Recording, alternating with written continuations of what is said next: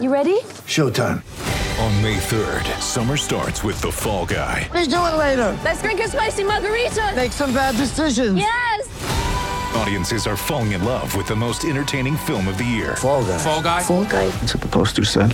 See Ryan Gosling and Emily Blunt in the movie critics say exists to make you happy. Trying to make it out? Nope. Because I don't either. It's not what I'm into right now. What are you into? Talking. Yeah. The Fall Guy. Only in theaters May 3rd. Rated PG-13. Get ready for the greatest roast of all time. The Roast of Tom Brady. A Netflix live event happening May 5th. Hosted by Kevin Hart. The 7-time world champion gets his cleats held to the fire by famous friends and frenemies on an unforgettable night where everything is fair game. Tune in on May 5th at 5 p.m. Pacific time for the Roast of Tom Brady. Live only on Netflix. And now, Grant Napier.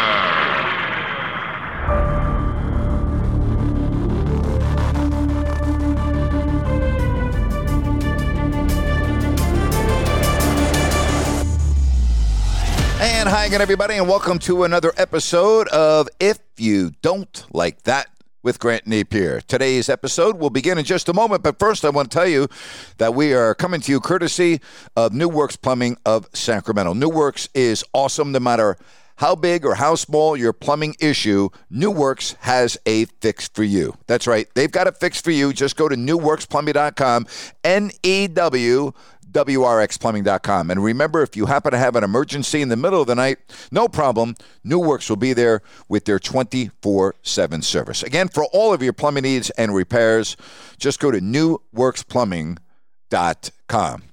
November 1988, my first broadcast as an NBA announcer. And I've talked about getting the job when I was at Channel 31, the phone call that I made to my dad, which was one of the happiest phone calls I've ever made in my life. And then I'm in Portland, the Kings and the Blazers, and it's a couple of hours before the contest, and I'm staying at the team hotel in Portland, the Red Lion Hotel, and the hotel phone rings. This was before cell phones, and I answer, and it's Tom Curran. Tom Curran was the sports director at Channel 13 in Sacramento, and Tom had done the games from 85 till the spring of 88.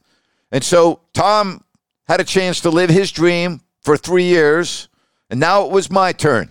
But I answer the phone, and it's Tom Curran. And Tom says, "Hey, Grant, I'm just calling. I'd be lying to you if I said that it doesn't hurt that I'm not there getting ready to do the game, but I'm really happy for you. And I wish you nothing but the best. You're going to do great." And we talked for about 5 minutes or so. And I just thought, man, how freaking classy is that? That Tom Curran is calling me in my hotel room to wish me good luck, as hard as it was for him not be able to do the games anymore after 3 years. So the old Portland Veterans Coliseum, very small venue. Clyde Drexler and Terry Porter were the backcourt. Jerome Kersey, Buck Williams, Kevin Duckworth up front. The head coach was Mike Schuler. And I remember being in Portland for the first time, and I was just amazed at how many people loved the Blazers, whether I was in a taxi or walking down the street. Everyone was talking about the Portland Trail Blazers. And my broadcast partner was Ted Green. And for those of you that weren't alive back then or really didn't start following the Kings until 10 years ago or 15 years ago or whatever the case may be, Ted Green was a very well-known broadcaster. Ted Green was the producer for the Roy Firestone show in Los Angeles. And Roy Firestone would interview everybody. His show was phenomenal. He was a great interviewer, but Ted was the producer, and Ted was able to get him all of the big-time guests, whether it was Magic Johnson, whether it was Pete Rose, Tommy Lasorda, Phil Jackson, Larry Bird. We can go right on down the list, all right?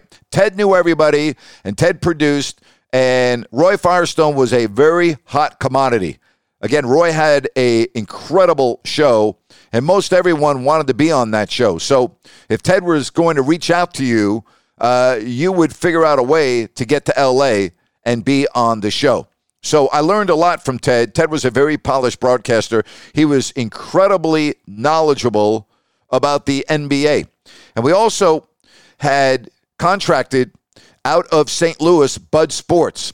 And Bud Sports had done the St. Louis Blues and the St. Louis Cardinals. And the reason why Bud Sports produced our games was my company had 2 TV stations, Channel 31 in Sacramento and Channel 11, KPLR, Koppler Communications in St. Louis. And they did the Cardinals and they did the St. Louis Blues, and they used Bud Sports, and they were very familiar with their production company. So the producer for my games was Lou Rainoni. And Lou was just a perfect person in my life at that time. Lou had done the Cincinnati Reds throughout the 70s and the Big Red Machine, and knew Johnny Bench and Tom Seaver and Pete Rose and Joe Morgan. And he lived pretty much, with all those guys during the baseball season. And Lou was an incredible person for me, an incredible mentor, and I learned a lot about the business from Lou Rainoni as the producer. And then being around Ted Green and all of the contacts that he had, I learned a lot from both of those guys.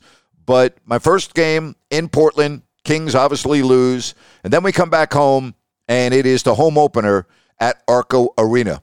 And the fanfare and the festivities leading up to that with David Stern in town, it was quite the night. Ted and I were wearing tuxedos, and I remember going and renting my tuxedo and living alone. It took me about a freaking half hour to get dressed with all the cufflinks and everything else. I mean, I wasn't a guy that was wearing tuxedos very often, so that was all new to me.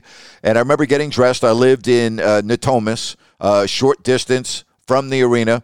And again, back then, there was nothing in Natomas. And I remember the first game, and I don't really remember much about the game, but I remember the excitement that I had in my body. I remember all of the dignitaries that were at the game. And I had so much fun that first year, going to Madison Square Garden and broadcasting a game next to my idol, Marv Albert, with my dad there. And, just being at Madison Square Garden on the floor, going to Chicago at the old Chicago Stadium, going to the Boston Garden to, announce Bird and McHale and Parrish and DJ, going to the Great Western Forum and announcing games with Magic Johnson and Kareem and Worthy and Cooper. And I mean, that was a huge thrill for me. That was unbelievable for me early on in my career to be in all those venues. And I remember being at shoot-around, and very often I would help because, you didn't have many people on the staff back then. You had a head coach, you had an assistant coach, you had one equipment manager, one trainer, and, everyone pitched in. So, very often, I'd be on the floor throwing the guys the ball. I'd be doing drills with the guys, and that was a lot of fun. And I remember, shooting baskets at Madison Square Garden, before shoot-around or after shoot-around, and the same thing at the Boston Garden on the old parquet.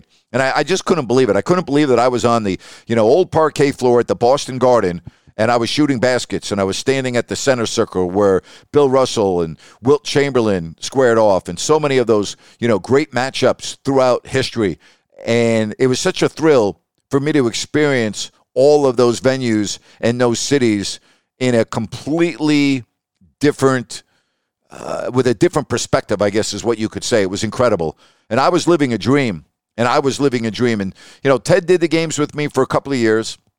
And then after that, I did the games with Quinn Buckner. And Quinn was totally different than Ted. Quinn was, I didn't really understand this, but I didn't really get that involved. I didn't understand why they would fly a guy all the way out from Indiana to do the Kings games. I wasn't a fan of that. I didn't say anything because obviously I was new on the block and I'd only had a couple of years under my belt, and I was just grateful to be doing the games. But I didn't really understand why you would have Quinn Buckner come all the way out from Indiana to do games in Sacramento. Or that didn't make sense to me. And listen, I like Quinn, but Quinn and I didn't really have chemistry on the air. Quinn and I didn't know each other that well. And to be honest, Quinn didn't really do a lot of homework before the games. Quinn, I'll make the analogy this way. Quinn could go to a schoolyard, all right, and be an analyst for a pickup game of basketball, and he could make it sound okay. But he didn't really do a lot of homework. He didn't really know what was going on when he got to Sacramento. I mean, I remember one time we were standing, getting ready to go on, and he said, "Where's Lionel Simmons?" And I said, "Lionel's been out for over 2 weeks." He's like, "Oh, I didn't know that." Again, he didn't really do a lot of homework leading up to the games. But, I did the games with Quinn. And I always had a philosophy. It didn't matter who I was going to work with. I was always going to make it work. I was always going to do my best. But Quinn Buckner was not somebody that I really enjoyed doing the games with. There's nothing against Quinn. It's just we didn't have that chemistry on the air. When you work with somebody, you either have chemistry or you don't. And then we move on to Derek Dickey. And Derek Dickey, almost overnight, became one of my best friends. Derek, if you remember, was on that 1975 World Championship team with the Warriors, played with Rick Barry. He had the afro. And the one thing about Derek Dickey is everyone liked Derek. I never met anyone that did not like Derek Dickey. And we were together all the time. When we were in Sacramento, we were golfing a couple of days a week. When we were on the road, we would have a meal together. We sat next to each other on the airplane. The one thing I remember about Derek, he loved hot sauce. And I mean like the hottest sauce that you could buy. I remember going to certain cities and you're like, oh, I got to go here. They have the hottest hot sauce anywhere. I'm like, dude, what is wrong with you? Seriously. But boy, did he love that hot sauce. And he didn't drink. And we used to talk on the airplane and we used to laugh. And we used to laugh all the time on the airplane. And Derek had a very dry sense of humor, but he had a laugh that was just, it was unmistakable. If you didn't know Derek was in the room and you all of a sudden heard a laugh, you're like, oh my gosh, Derek's here. Derek was just a great, great person. And I had the absolute pleasure of having Derek Dickey as my broadcast partner for 3 years on Kings TV. And then for some reason, and I have no idea why, they did not renew his deal. And I still to this day do not understand why the Kings made that choice. But fortunately for Derek, he caught on with the Bulls and was Neil Funk's broadcast partner on radio. And I was so happy for Derek because he arrived in Chicago for the final 3 championships of Michael Jordan. So Derek got a chance to experience greatness alongside Neil Funk, who's also great. But Derek was, until he took his last breath, was one of my best friends on the planet. And we spent a lot of time together. And I'll never forget when I got the call that Derek had suffered a debilitating stroke. Derek was he was a man of routine. He had a routine that he really didn't deviate from. And when his girlfriend back in Sacramento did not receive a call on that fateful morning, she got very nervous. And as it turned out, Derek had suffered a stroke and was on the floor and heard the phone ring and heard the answering machine go off and heard Sally and others trying to get a hold of him, but he couldn't move. And when he didn't show up, then when I mean show up, the Bulls had a game that night. They broke into his apartment, his condominium building in downtown Chicago, and there was Derek on the floor, and he had suffered a debilitating stroke that left one side of his body paralyzed. And I'll never forget being in Washington, D.C. It was shortly thereafter, and we had a day off, and I talked to Sally, and I said, Sally, I want to come and see Derek. And he was at a hospital in Chicago, and she said, it's not worth it. You'd only be able to see him for 5 minutes. I go, if I can see him for 5 minutes, I'm coming. So I got on a plane from Washington, flew to Chicago, went to the facility he was at, and I'll never forget walking into the room. Derek was barely conscious, lying in bed, and I grabbed his hand, and I remember the little smile that he had on his face, and the only word that he could manage to say to me was thank you. And I probably spent, 10 minutes, maybe at the very most 15, but Derek was very tired, did not have a lot of energy, but that was sad. I mean, I can't even begin to tell you to see such an incredible person who was all about his body, ate right, didn't drink, was just looked like a brick wall, and lying in bed, debilitated, paralyzed on one side of his body. And I walked out into the hallway with Sally, and I gave her a hug. And I got back to the airport, and I flew to Washington. And then sometime after that, they were able to transport Derek to Sacramento. And Derek had the will and the courage of a lion.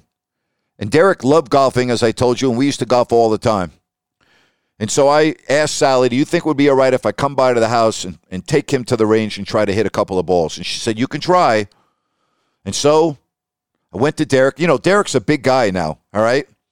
And it was such a process just to get him from the house into the car. And then from the car to the wheelchair and out to the driving range and get him to stand up. And he was able to stand up. And he would hit the ball, obviously, with one arm. And sometimes we would only hit 3 or 4 balls. And he would say, I got to go. I'm too tired. And we'd get back to the car, take him back home. But I would do that very often. And that's how I first started my golf tournament, where I had the tournament for the American Heart Association and Stroke Awareness on behalf of Derek. And Derek was there. And Derek by then had regained a lot of his strength and was doing a lot better and really enjoyed being a part of that. And everyone loved seeing Derek. And then 2 years later, we lost Derek. We lost him. And I lost a great friend, but I lost somebody that, you know, we always say life is not fair. Derek was living proof that life was not fair. And I had such a great 3 years with him. And the friendship was one that was special to me. And I became a better human being from being around Derek pretty much on a daily basis during the time that he was my broadcast partner. And then after that, I ended up going on radio for 2 years for whatever reason. And then they put me back on TV. And during that time, we had experimented with a couple of different announcers. I mean, I did a game with the just retired NBA referee Earl Strom, and that was a trip. You know, Bill Wennington did a game with me once. There were a couple of others that would do games. But then it was the start of a new era. We introduced you to Jerry Reynolds as a broadcast analyst. And it took Jerry a while, but it didn't take him long. I mean, the toughest thing with Jerry was just to teach him about the open, when we're on camera, where do you look, where do you stand, you know, at halftime, when we're on camera, you know, where do you look? And he was a fast learner. He was a fast learner. The great thing about Jerry is I've known Jerry since 1987, and I'd spent a lot of time with Jerry.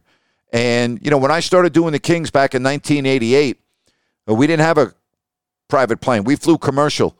And very often after the game, we'd go to the bar and we'd grab something to eat, have a couple of beers, and it would be Jerry and the other coach or the other, you know, I mean, whatever. We were always hanging out together. And so, you know, I knew Jerry, and then Jerry and I had the Jerry Reynolds show that we recorded, you know, once a week at the studio at Channel 31 in Sacramento. I mean, I knew Jerry. And so when Jerry became my broadcast partner, we had already had the chemistry. You know, we knew each other very well. And once Jerry learned the ins and outs and the nuances of broadcasting, well, the rest is history, as they say. You know, we won a couple Emmys together. I believe, you know, we won a lot of accolades from polls and, you know, best broadcast duos in the NBA. And, you know, Jerry and I took great satisfaction that we normally would be in the top 5 of the 30 teams. And generally, Mike Breen would be number 1 and Ian Eagle of the Nets would be number 2. And in a lot of the polls, Jerry and I would be 3 or 4. And, you know, we took great pride in that. We really tried hard. We really tried very hard to make the games as interesting as we could. And you got to remember, most of the years that I worked with Jerry, the team was terrible. You know, we had that nice run, obviously, towards the end of the century and at the turn of the century for a couple of years. And, you know, that was a lot of fun. But then after 2006, it was back into the doldrums. And, you know, one of the greatest lines that Jerry ever told me, we were sitting on the bench in San Antonio getting ready to do our rehearsal. So it's about 20, 25 minutes before the game. And Jerry says, you know what the most important part of our job is, right? I said, no, what's that? And he goes, to convince people they're not seeing what they're actually seeing. And I laughed so hard, like I was tearing up. And I was like, I can't even do the rehearsal right now because like I had tears coming down my face. I just thought, that is vintage Jerry Reynolds. The most important part of our job is to convince people that they're not seeing what they're actually seeing. And so doing the games with Jerry was incredible. I feel so blessed. We shared so many great memories. And, during that great run, I remember we checked into the Arizona Biltmore, and the sun was just setting, so it wasn't light out anymore. And you had to walk from the lobby to whatever building you were in. And so Vladdy hid behind a wall outside along the sidewalk. And here comes Jerry Reynolds trying to find his building. And Vladdy jumps out in front of Jerry and screams. And I'll tell you, if Jerry didn't wet his pants, it's a freaking miracle. Jerry actually screamed louder than Vladdy did. Jerry was so startled. It was one of the funniest things I've ever seen on the road. But that was an era back then where there was always fun. And you always had to be on your toes because of pranks that people were pulling. And, with Jerry, I shared the story that we're on the floor somewhere. I can't remember where. And Jerry and I are on live. And all of a sudden, John Barry, JB, gets on his hands and knees behind Jerry and rolls up his pants to his knees. All right? So here we are on live TV, and JB is on his knees behind Jerry Reynolds, rolling up his pants while we're on live TV. And like, what's Jerry going to do? He can't do anything. And then all of a sudden, the camera tilts down, and you can see Jerry with his black shoes and his dress socks and his pants rolled up above his knees. That's what it was like back then. I remember, we would have so many laughs. I remember sitting in the lobby restaurant of the Grand America Hotel in Salt Lake City. And it was after shoot-around, and it was Vladdy, Scott Pollard, Peja, JB, and one other individual, and I can't remember who off the top of my head. One thing about John Barry, JB always read the paper every day, sports section. Didn't matter where we were, he would grab the sports section, and he would read it. And it was pretty quiet. Everyone's eating their food. And all of a sudden, JB goes, oh, my God, Peja. Do you see what Allen Iverson did last night? Do you see how many shots he took? He took 40 shots. Peja, are you shitting me? Could you imagine you and me if we had 40 shots? And JB then would just go back to reading the paper. We all laughed. But those were the type of things that we would just experience hanging around those guys. Vladdy was always trying to keep people loose, was always pulling pranks on people. It was always fun being on the bus or in the locker room. I'd share the story of, Vladdy raising well over $10,000 to get a rookie to agree to have his head shaved on the bus going from Newark Airport into Manhattan. But the only stipulation was he couldn't get his head, or he couldn't get the hair shaved or whatever, recut until they got back to Sacramento.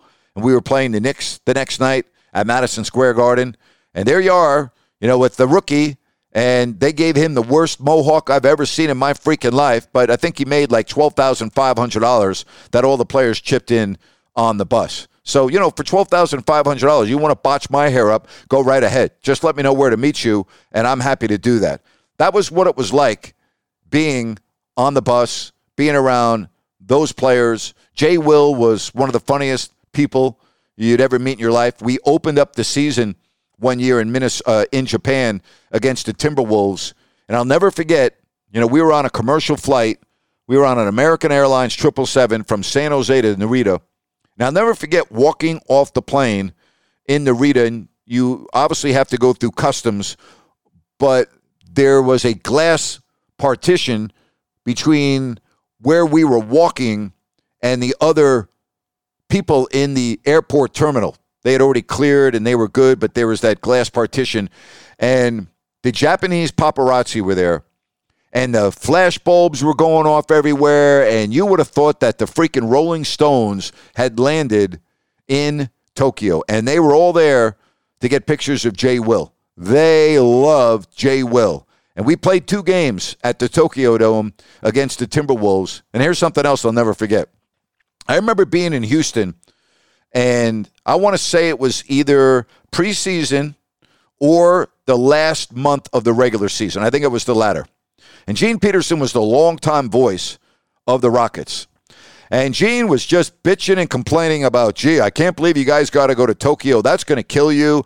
We went to Japan, and it took us 4 weeks before we found our legs, and we got going. And I'm thinking to myself, no, it's only a 10-hour flight, 10.5-hour flight. I think it's going to be fine.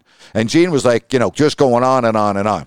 And so we go over to Tokyo to play the Timberwolves, and they split the 2 games. The Kings, after that, come home, and they won 9 straight. So I remember when I saw Gene Peterson a couple of weeks later, I go, hey, Gene, you were right about that Japan trip. Boy, it just kicked our ass. We started off 10-1. If we hadn't gone over there, we might have started off 11-0. And Gene goes, yeah, I don't know how that happened. It killed us, blah, blah, blah. But I had to give it back to him. Yeah, it really hurt us. Seriously.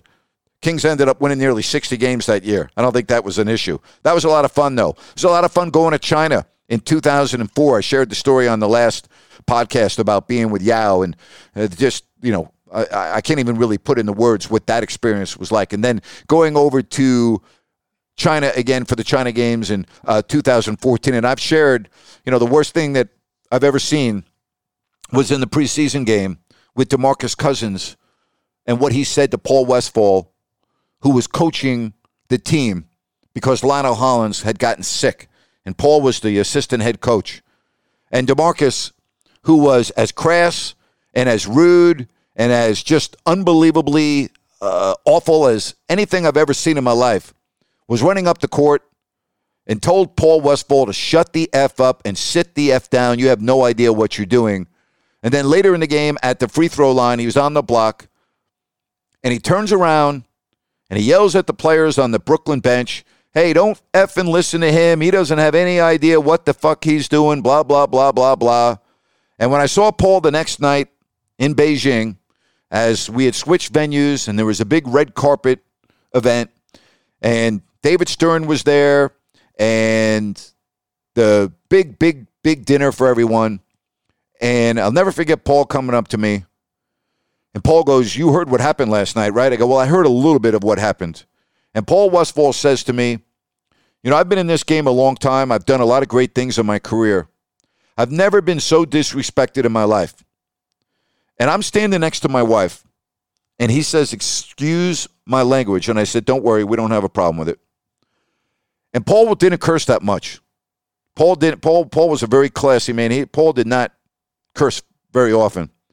Paul repeated what DeMarcus Cousins said to him, and I was absolutely appalled. DeMarcus, by the way, was ejected in that game, and Michael Malone did not play DeMarcus in the game at Beijing. Didn't play him. Didn't put him in the game. But I just thought to myself, we lost. Jerry Reynolds said it best. If you can't play for Paul Westphal, you can't play. He said the same thing about Keith Smart. They may not have been great coaches, although Paul did take a team to the NBA Finals. But the point I'm trying to make is, if you couldn't play for Paul Westphal, something was wrong with you. If you couldn't play for Keith Smart, something was wrong with you. And that experience, that conversation that I had with Paul stuck with me. And when Paul passed in January of 2021, I talked about that story on one of my podcasts because I think of Paul Westphal and I think about how many great things I shared and experienced with him about life. Not about basketball, about life. And I had Charles Barkley on my podcast back in October of 2020, and we talked about Paul and how much Paul meant to him. And Charles talked about visiting Paul before he died and what a great person Paul Westphal was. And I was just thinking to myself, Charles Barkley gets it. And for DeMarcus Cousins to do that in Shanghai, and again, in 32 years of covering the NBA, you know what? I've seen and heard a lot of things. That's the worst thing I've ever seen. That's the worst thing I've ever heard for a player disrespecting a coach like that. But my time with the Kings, we had so many great memories. That was not one of them, by the way. So many great times. The most difficult time was when it looked like the team was going to move. I've shared so often what it was like going to work on those days and being on the radio. And I always felt that we helped one another. I always felt that, I helped you, and in return, you helped me because we talked about it. And I think we felt better on most days when we got off the air. And I always try to remain positive through that entire saga. And not bragging, but, there were only two people in Sacramento that were in the media, okay, that truly knew everything that was going on. And I was one of them, and Carmichael Dave was the other. Nobody else in town knew what we knew, all right? With Dave's sources and my sources, nobody was more dialed in to everything that was going on with that entire saga than Dave and I. And so I knew a lot of the things that were going on behind the scenes that nobody knew. And so when it seemed like there was doom and gloom, I always took the approach that it's not doom and gloom. And that's where I came up with, we're going to roll our sleeves up to our freaking neck, and they're not taking this team away, and blah, blah, blah, blah, blah, right? And that was my mantra. And I'll never forget, it was about an hour before a game one night, and I'm sitting on the Kings bench, and Mayor Kevin Johnson walks out onto the floor to do a TV interview on the baseline. And he goes, Grant, come here. And I walk up to him, he kind of walks towards me, and he leans his head into my ear, and he says, there's only one thing you need to know. This team is not moving. That's all you need to know. And it's a shame that you couldn't have seen that exchange and me talking about it on the 30 for 30 documentary down in the Valley that was never aired, because during the interview that I had for the 30 for 30, I talked about that. And they used a soundbite of me saying, I was so damn pumped, I could have dunked the ball right there with my suit on. But I'll never forget that. I'll never forget KJ saying, there's only one thing you need to know, and that is this team is not moving. That's all you need to know. And he turned around and went and did the interview. And I was just like, wow. And that whole period of time where I was getting it from all sides, trust me, all right? And I mean that. And listen, I'm not asking you to feel sorry for me or anything. It was the hardest thing I've ever had to go through professionally. It was just incredible to be able to go on the air every day, deal with the ups and the downs and the twists and the turns. And there were a couple times I had the Maloofs call me. I'll never forget sitting in my backyard with my wife. And we're sitting out there just enjoying a nice evening. And my phone rings and I look down and it's Joe Maloof. And I'm like, oh my God. Hey, Joe. And Joe starts yelling at me, screaming. And I pull the phone away from my head, and my wife, I go, I'm letting her listen to this. And I let Joe go for about a minute. And I'm like, Joe, stop it. And I say, Joe, are you out of your freaking mind? I can't do that.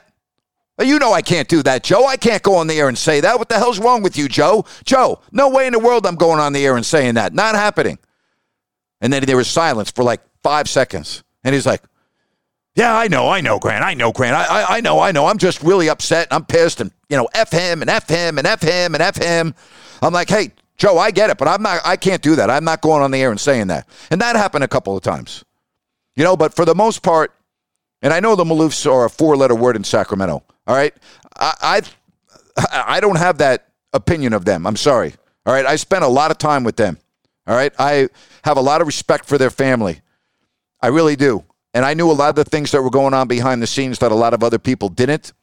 And when the economy tanked in 06 and 07, that's when things changed for the Maloofs. And yeah, we went through some tough times. And yes, I understand how a lot of fans were upset at them. I get that. All right, I understand that. But by and large, they were really good owners. They really were.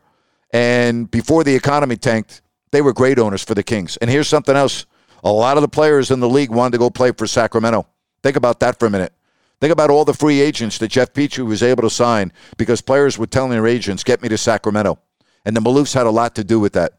They really did. But that period of time was just the most unbelievable roller coaster. And I think the reason why I'm doing this podcast and the reason why I do my Listen App shows and now my post-game shows is I'll never forget how the fans did what they did to help keep the team. I mean, the people of Sacramento were absolutely unbelievable, so much so that Jason Hare, the director for 30 for 30s, wanted to do a 30 for 30 on the story of Sacramento because he saw it from afar. You know, he's a Boston guy, he's a New England guy. And he was able to feel it from 3,000 miles away across the country and had to do a little more research. And he always tells, he goes, listen, when I saw you and Jerry crying on TV, I'm like, wait a minute. Okay, I've got to do a 30 for 30 on this. The announcers of the team are crying on TV, and look at the fans. And then after talking with Carmichael Dave, Jason decided to do the 30 for 30 documentary. And I've seen it a couple times, and it's phenomenal. And it really does break my heart that you didn't get a chance to see it. Some of you did, but not many. And it's such a shame because it was such a well-done 30 for 30. And it put Sacramento and the community in such a great light. And it's just awful, absolutely awful that never was aired on ESPN. But I look back, you know, at my 32 years, I look back at all the relationships that I talked about on the last podcast. I talk about all the broadcast partners that I've had and how much fun I always had announcing games. I mean, think about the number of games that I was a part of in 32 years. And if I wasn't doing the game on TV, I was sitting alongside Gary Gerald. And so I was behind the mic one way or another for almost every single game. That's a lot of games in 32 years. There's a lot of great moments, a lot of great individual accomplishments that I had the absolute pleasure of announcing. Klay Thompson's 37 points in the third quarter at Oracle against Sacramento. Greatest thing I've ever seen. Being at the old Chicago Stadium and watching Michael Jordan and Mitch Richmond square off. One of the great things that I've ever seen. You know, going into Boston on the old parquet and dribbling the ball during shoot-around and going, wow, there's a dead spot. Wow, here's a dead spot. Wow, there's a dead spot. You dribble the ball and it would barely come up above your ankle. I was just like, man, it's true. The old parquet, there are dead spots all over the floor.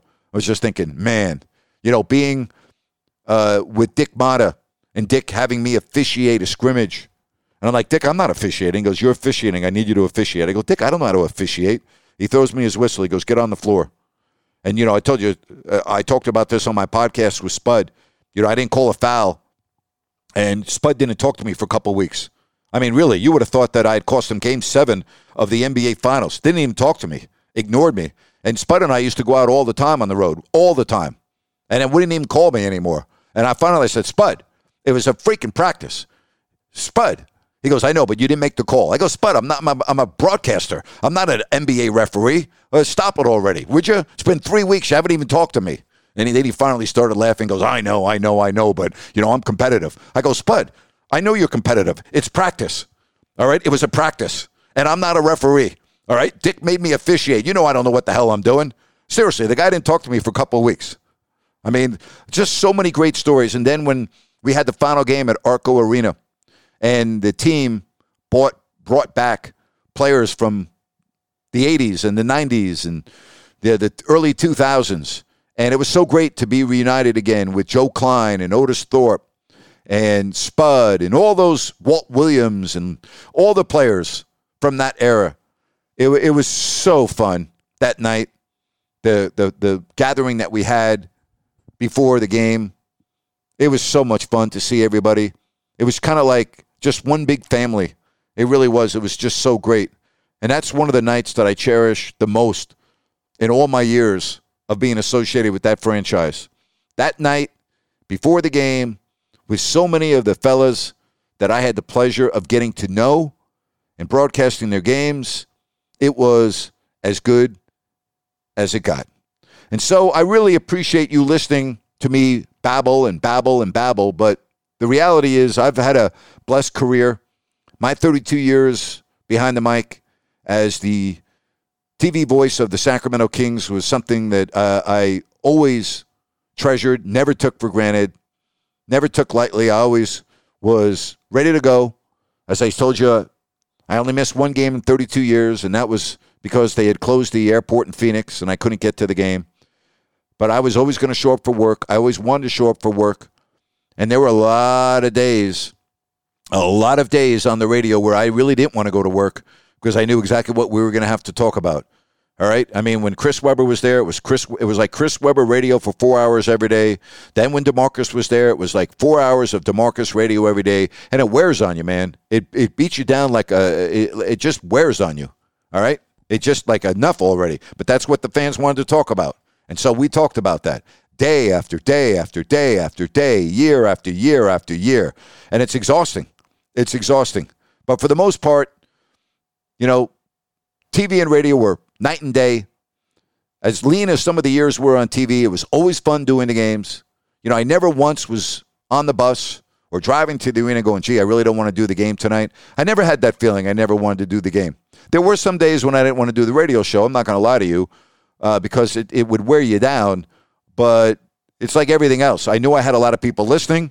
I knew I had a lot of people that wanted the content. And we got through it together.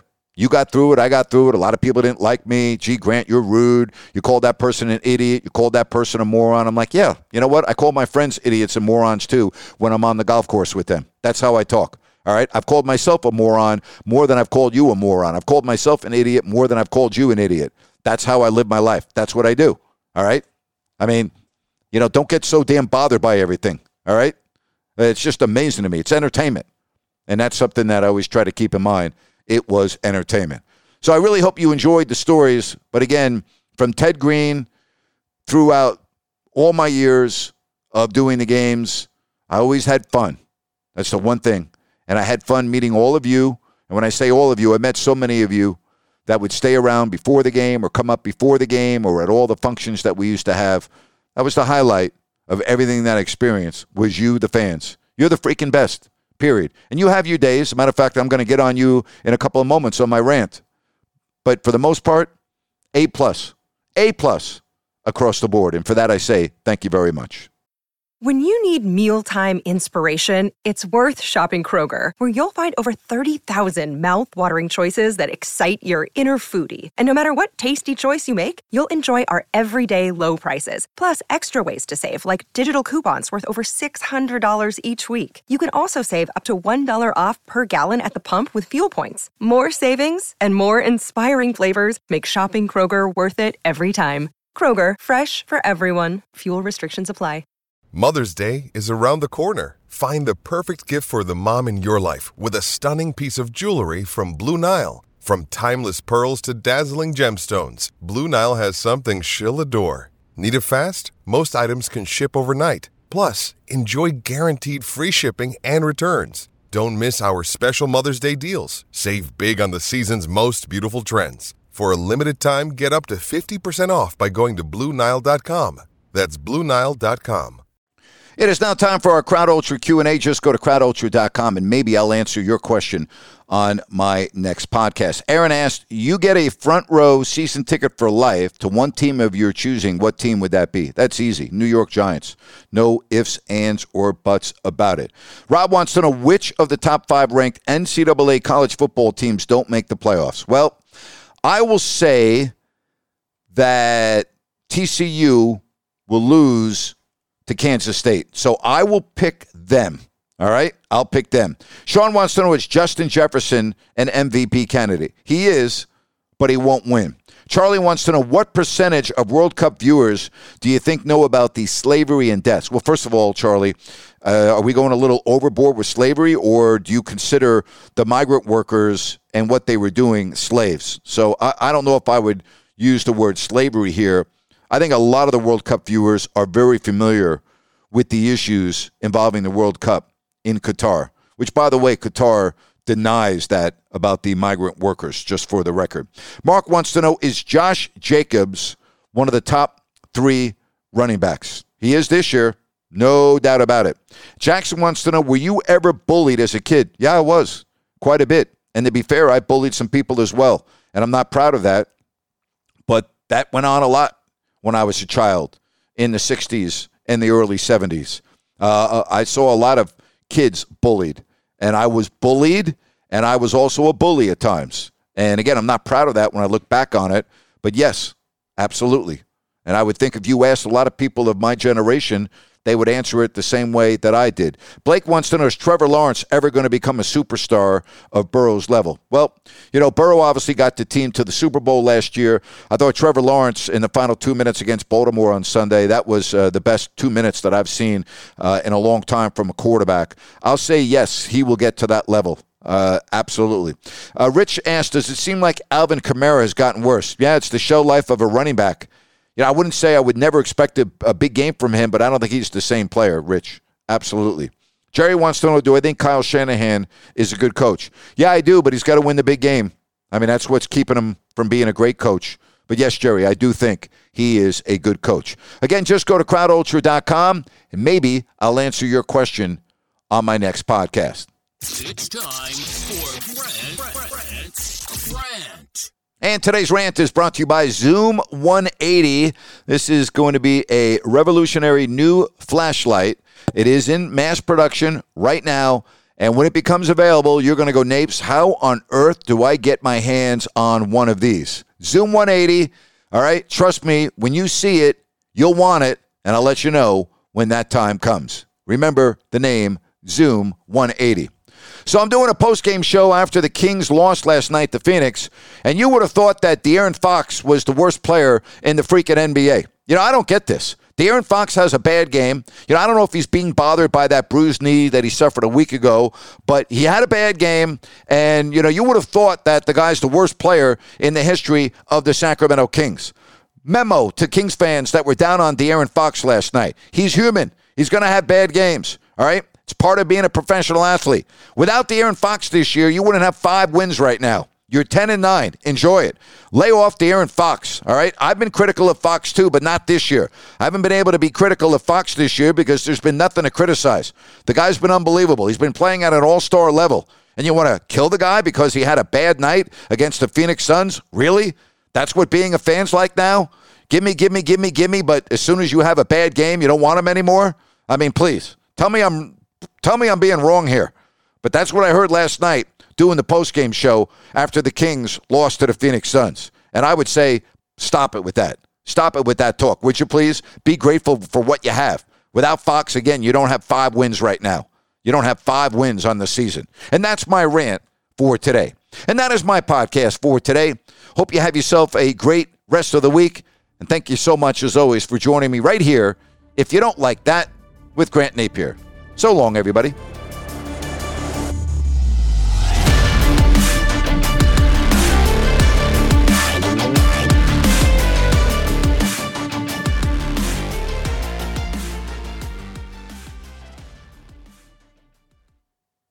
With Lucky Land Slots, you can get lucky just about anywhere. Dearly beloved, we are gathered here today to... Has anyone seen the bride and groom? Sorry, we're here. We were getting lucky in the limo and we lost track of time. No, Lucky Land Casino, with cash prizes that add up quicker than a guest registry. In that case, I pronounce you lucky. Play for free at LuckyLandSlots.com. Daily bonuses are waiting. No purchase necessary. Void where prohibited by law. 18+. Terms and conditions apply. See website for details. Hello, it is Ryan, and we could all use an extra bright spot in our day, couldn't we? Just to make up for things like sitting in traffic, doing the dishes, counting your steps, all the mundane stuff. That is why I'm such a big fan of Chumba Casino. Chumba Casino has all your favorite social casino-style games that you can play for free anytime, anywhere with daily bonuses. That should brighten your day a little. Actually, a lot. So sign up now at ChumbaCasino.com. That's ChumbaCasino.com. No purchase necessary. VGW Group. Void where prohibited by law. See terms and conditions. 18+.